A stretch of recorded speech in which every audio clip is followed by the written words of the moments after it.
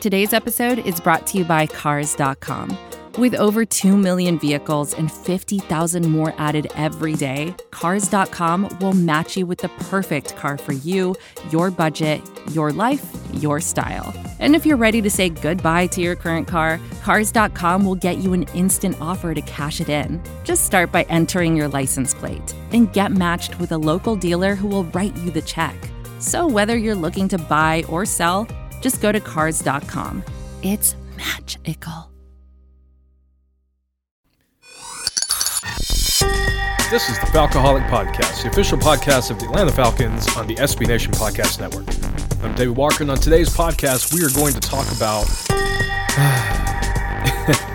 yes, we're talking about the Falcons, obviously, but we are talking about the advanced stats coming out of the loss to the Carolina Panthers, 1913, at home at Mercedes-Benz on Halloween. So, quite fitting for that to be the night where the Falcons turned in that absolutely dreadful performance. Guys, for those of you who saw the game live, I'm so sorry that was the game you got to go to. Hopefully you feel like you got enough alcohol or the food was good, which it is at Mercedes-Benz.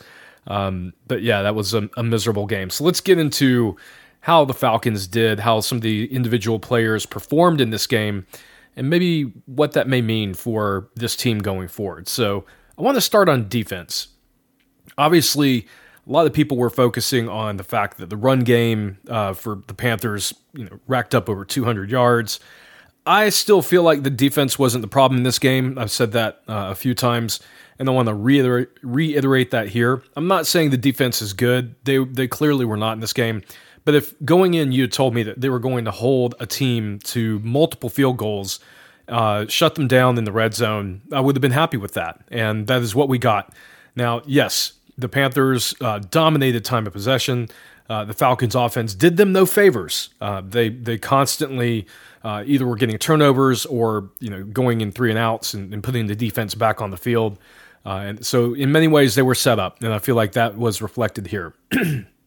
They had 74 total snaps on the day, incidentally. Let's start the guys at the top of the list for PFF scores. This number one name, probably not a surprise, but he has turned into absolutely one of our best players on defense, and that's A.J. Terrell, second-year corner. He had a 78.4 overall grade, 79.7 in coverage, our highest graded player in coverage. He is now ranked, I think, number 7 in the NFL at the cornerback position and number 4 in coverage.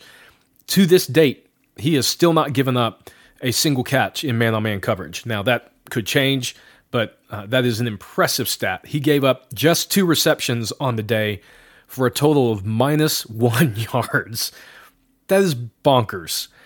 His second year, I would argue, is even better than what we could have imagined because this team doesn't have a pass rush that's protecting him up front. And he is being asked to do just an incredible amount in coverage, and he's doing it. And he is now at the point where quarterbacks are beginning to just look the other way, and they're looking for another player on the field. We're going to talk about him in a second. But yes, A.J. Terrell, great second year, building block for this defense going forward. One of the nice remaining gifts from Thomas Dimitroff was drafting this corner in the first round. He has turned into a great one. And this is just year 2, folks. He could be even better than this. Second on the list, this one surprised me. And honestly, maybe this means he's going to get a little bit more of a look. But he got 16 snaps, so sample size counts. But outside linebacker James Vaughters. This is a guy that hasn't even been on the roster the entire year. Was brought up when Dante Fowler came off. 73.6 overall grade. Really got it done in run defense and tackling. Not really much as a pass rusher. But considering the fact that this guy was just brought up recently, just a few weeks ago, that's a pretty good performance out of him. Number 3 on this list, cornerback Fabian Moreau, who had a 70.8 overall grade, 76.9 as a tackler, 72.3 in coverage, which is actually fairly good. Now, I can already hear some of what many of you are saying. It was the Carolina Panthers. It was Sam Darnold. And yes, that is true. But we need to give these guys some credit. They are playing well, and I think Moreau in particular has stepped up his game in the last several weeks. He did have one pass breakup, and he was targeted, I think, just twice in this game and didn't allow any receptions. So a good job from him. Number 4 on the list, Jacob Tuioti Mariners. Good to see him back at the top of this list. 10 snaps, so not a significant amount of playing time. 67.3 overall grade, and a 69.9 in tackling, which is where he excelled. Number 5 on this list with 22 snaps, Avery Williams, obviously our punt returner, also playing in the slot. Again, the slot position was sort of manned by multiple guys on Sunday. It looked like Williams got about a third, a little less than a third of those snaps. 66.6 overall grade, 68.9 in coverage. Really solid score from him. Want to see him continue to develop, get those opportunities. But considering he missed some time, a couple of games due to, some injuries, it's good to see the rookie actually being able to contribute in the absence of losing Isaiah Oliver. And hopefully he can build on this. I think he had a good punt return on the day as well. He is looking like a fairly good draft pick out of this first draft class. Let's hope he can develop. All right, the guys at the bottom of the list. Unfortunately, Richie Grant was at the bottom. Now, he only had 3 total snaps. One was in run defense, 2 in coverage, but he had a 33.8 overall grade. Honestly, I don't know why it was that low because his individual scores were not below 40. He got a 60.9 in run defense, a 71.7 in tackling, and a 51.3 in coverage. I don't know how their formula equates that to a 33.8 overall, but that's what they gave him. He didn't jump out to me, and again, it was only 3 snaps. Next above him, Stephen Means, who had 54 snaps. This is the thing that confuses me. Stephen Means, according to PFF at least, has not performed particularly well this year, and yet he is getting 54 out of 74 snaps. I would think that a player like Michael Walker could get more of those snaps from him, some of these young guys, but so far that's not happening, and perhaps Means starts to lose some snaps, but his 39.4 overall grade isn't going to cut it. And yes, 74.5 in tackling, but poor scores everywhere else. Third up from the list, defensive tackle Marlon Davidson. 31 snaps on the day, 48.7 overall grade, 28 in tackling, which is dreadful, and I suspect that is where he really got dinged the hardest. Fourth up from the list, a little bit of a step back for this player, free safety Jalen Hawkins, 44 snaps on the day, 49.1 overall grade. Again, really good in tackling, but a 47.1 in coverage. 78.2 grade in tackling was actually fairly good. And I will say, on the day, it felt like the Falcons did a better job for the most part with their tackling responsibilities. We saw a lot of poor tackling the week before, but this seemed to be an improvement for the team. Probably a point of emphasis with the coaches, and it did seem to pay dividends. They just were bad everywhere else. All right, fifth up from the list, Jonathan Bullard, defensive tackle, defensive end, 33 snaps with a 50.5 overall grade. Now, where did some of the key players on the defense finish out? Grady Jarrett finished 12th with a 56.8 overall grade. Just not what you're expecting to see from this exceptional player. He has had a little bit of a down year, and again, he still has a good score overall, but for Grady's normally high standard, it's a down year for him. He is almost always sort of in that top 5 tier of defensive tackles, and right now he's about 15, 20 back. So not the best season for him, but I'm still a believer he's going to turn this one around. Deion Jones actually finished 7th with a 61.5 overall grade. I thought he was better than what this score indicates. He did get an 83.5 in tackling, but only 39.1 in coverage. So may have to go back and look at that, but I felt like he was a little bit better than what they're giving him here score-wise. And finally, linebacker Foye Oluokun finished 14th with 56.1 overall grade. He was good in run defense, but otherwise lackluster everywhere else. So that's where the defense graded out on the day. Let me know, guys, if you have any questions about any of the other players, but no big surprises here. I feel like this matches the eyeball test for the most part, except with Debo. I do feel like he had a fairly good day overall, even though these scores did not necessarily reflect that. And he was 7th for the Falcons defense, but that was on a day where most of these guys graded out poorly. All right, we'll talk about the Falcons offense, how some of the key players did, and some of the surprising names at the top of the list this week. But before we do that, we're going to take a quick break. We'll be right back. This is advertiser content brought to you by Frito-Lay. Hello, I'm Chip Murphy, here to get you ready for the big tournament. Tonight we'll break down who will be cutting. Cut! What are you two doing? Sorry, Chip. Prez here got his feathers ruffled when I told him Ruffles has zero chance of winning the title.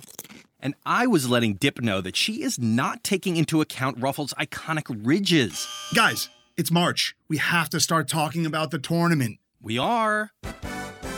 It is the 2023 Frito-Lay Snack It. We're talking about big-time matchups between Cheetos, Smart Food, Lay's, Sun Chips, and more. Just head to the Frito-Lay Snack Bracket and vote for your favorite chip, pretzel, or dip for a chance to win up to $1,000 or a year's worth of snacks. This sounds great. Keep up the good work. Just go to fritolaysnackit.sbnation.com. No purchase necessary. Sweepstakes ends 4/3/2023. Void where prohibited. Year's worth of snacks awarded in the form of 52 coupons, each good for one bag of chips. See official rules at fritolaysnackit.sbnation.com. And we're back on the Falcoholic Podcast. This is Dave Walker. We're recapping the advanced analytics for the Falcons' loss at home 19-13 to the Carolina Panthers on Halloween night, October 31st. We'll talk about the offense now. And some of the guys at the top of the list for the advanced analytics scores from PFF. The top guy is not going to surprise anybody. He has been consistently in the top 5 every single week for the Falcons. And that's running back, wide receiver, offensive weapon, MVP, Cordarrelle Patterson. He had an 87.1 overall grade, 91.4 as a receiver. Clearly came off of his touchdown reception where he just blew past some guys to get into the end zone. Great game from him. And again, this is a guy who I feel like the Falcons may need to make a move to try to keep him around for another year or two. Yes, he is in his early 30s, but he doesn't have a lot of tread on the tires or a lot of wear on the tires. Pardon me. He's got plenty of tread on the tires. He doesn't have a lot of wear, and that is something to keep in mind. Like, this guy has just been exceptional in this offense with what Arthur Smith wants to do. And I would actually be, when I started the season, I figured he was going to be here as a one-year rental.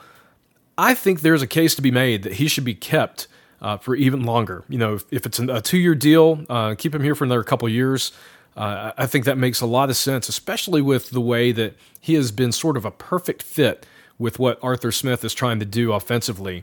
No need to break that up. Let's get this guy locked up, at least for the next few years. Number 2 on the list, wide receiver Tajay Sharp. He had 36 total snaps out of the 53 on offense. Obviously, getting a lot of opportunity with Calvin Ridley being out. He had a 79.7 overall score on the day. And yeah, he was probably the only receiver who is sort of consistently delivering in this game. Number 3 on the list, God, I hope this is a sign of things to come. Right tackle Caleb McGarry. Out of the all the offensive linemen, I think this is the first time that I can remember in a long time that he is the highest graded over offensive linemen. He is almost always at the bottom. Today he was at the top, 70.3 overall grade, 71 in pass blocking. Those are strong grades, and those are the kind of grades that make Jake Matthews, Chris Lindstrom every week some of our best pass blockers. And here's the thing. McGarry had to face off against guys like Brian Burns and Hassan Reddick, guys who have 4 and 6.5 sacks, and actually Reddick now has 7.5 sacks with the sack that he got on Sunday. So, yeah, McGarry turning in a performance. I really hope he builds on this, because if he can begin to solidify himself as a solid starter at right tackle, it makes it so much easier to not have to go hunting for a replacement for him after next year. So good performance from him. Glad to see that he is improving. Right behind him at number 4, center Matt Hennessy, 68.7 overall grade.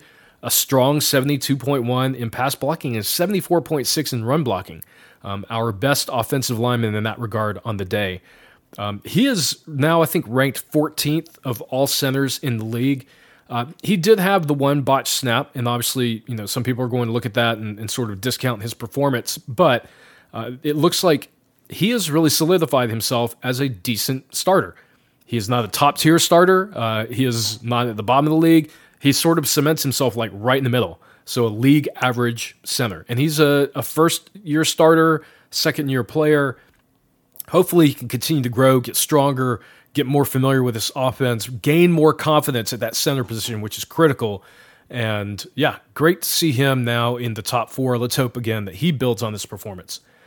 Number 5 on the list, wide receiver Olamide Zaccheaus, 21 snaps in the game, 63.8 overall grade. So this is where things really fell apart for the offense. 63.8 is not bad. It's not great. It's between average and good based on this scoring chart. Now, the bottom of this list is probably not going to be surprising given the pressure we saw Matt Ryan under all day long. The bottom of the list, left guard Jalen Mayfield, 45.4 overall grade, 34.8 in pass blocking. Definitely a step back from where he has been in recent weeks, especially compared to last week. So hopefully they get back on track. The names at the bottom with him, I think, give me at least some confidence that they're going to bounce back from this, because the next 2 names are guys who we normally can count on at their positions to hold the fort down, and they just didn't on Sunday. And right behind Jalen Mayfield was left tackle Jake Matthews, his worst game of the season, 48.7 overall grade, 34 in pass blocking. I think for the first time this year, he gave up a sack, and unfortunately for him, it came on the worst possible day where several offensive linemen were struggling. So our normal, just exceptional pass blocking from him fell off pretty dramatically in this game, which again, given the fact that it took essentially 8 games for him to have a bad game, I am willing to bet that he is going to bounce back and not be a problem next week. He is normally incredibly steady, so this is a little bit of an outlier for him, and also an outlier for the third guy up in the list, Chris Lindstrom. Lindstrom, up until this game, has been in the top 5 of the Falcons' PFF scores all year long. This is the first time he was even near the bottom of the list. 49.8 overall grade, 47.5 as a pass blocker. So, yeah, just having 3 of your offensive linemen at the bottom of the list just shows you where many of the problems were in this game. Next up from them, wide receiver Russell Gage, 36 snaps, 50.2 overall grade. This has become concerning. Russell has been invisible in this offense for the most part. He did have the long touchdown catch last week, but he didn't get a single target in this game with Calvin Ridley out. And clearly you would think that he would be the top targeted wide receiver, and he fell behind both Tajay Sharp and Olamide Zaccheaus. That is not a good sign. Really, really hope Gage can turn this around. I wonder if this struggle with all of the wide receivers is with the scheme, with what Arthur Smith is asking them to do. Does Arthur Smith need to do something different? I think all questions are on the table because right now, outside of some spot performances here and there, our wide receiver performance overall out of the entire room has just been subpar. 5th up on the list, unfortunately, rookie tight end Kyle Pitts. For 44 snaps on the day, 50.3 overall grade. Honestly, I think this was probably to be expected simply because the Panthers were going to sell out to stop Kyle Pitts. They knew with Calvin Ridley out, even with Calvin Ridley in, I think they were going to sell out to stop Kyle Pitts, especially with what they saw him do the last 2 weeks. And he was consistently doubled, consistently sort of beat around in the secondary. I think this is going to be a game that he is going to need to learn from. Again, this guy's just a rookie, so these performances are part of the package. Even as a first rounder, He is not going to dominate every single week. I think he'll bounce back. I think he and Ryan will get on the same page. He did have that critical drop there at the end of the game. It was his first drop of the year, and Pitts with a pretty poor performance overall. I think this will be something that Matt Ryan, Arthur Smith, they're going to have to look at. If he is consistently doubled, because let's face it, he is going to be our number one target going forward with until Calvin Ridley returns, if he returns this year.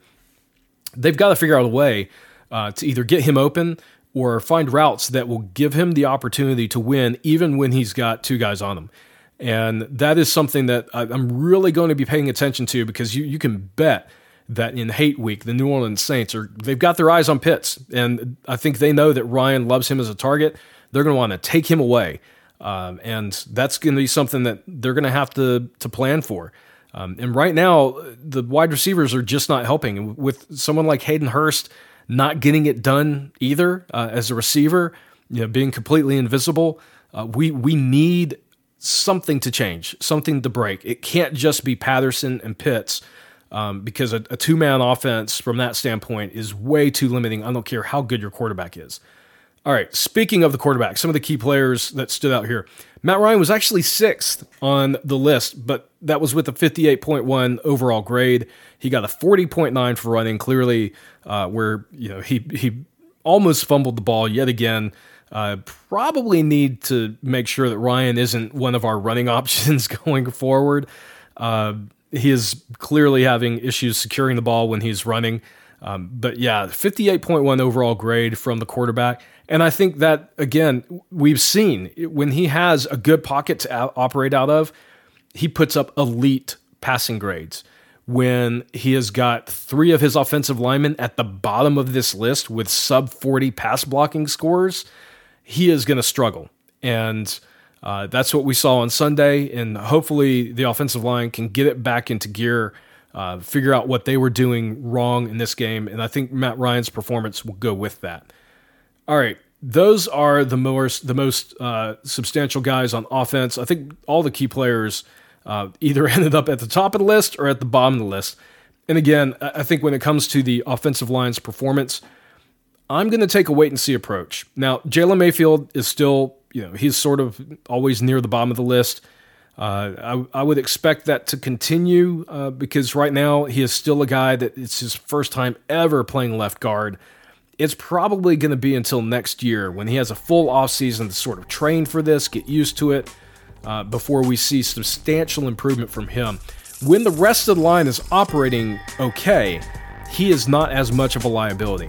But when someone like Jake Matthews has an off game, the whole thing just crumbles like a house of cards. All right, guys, those are the advanced analytics coming out of the Panthers game. We've got the New Orleans Saints coming up next. Hopefully, next week we'll have some better scores to talk about as we get to hate week. And hopefully the Falcons can get back to 500 again, because as of this point, they have dropped 2, 3, and 4 on the year.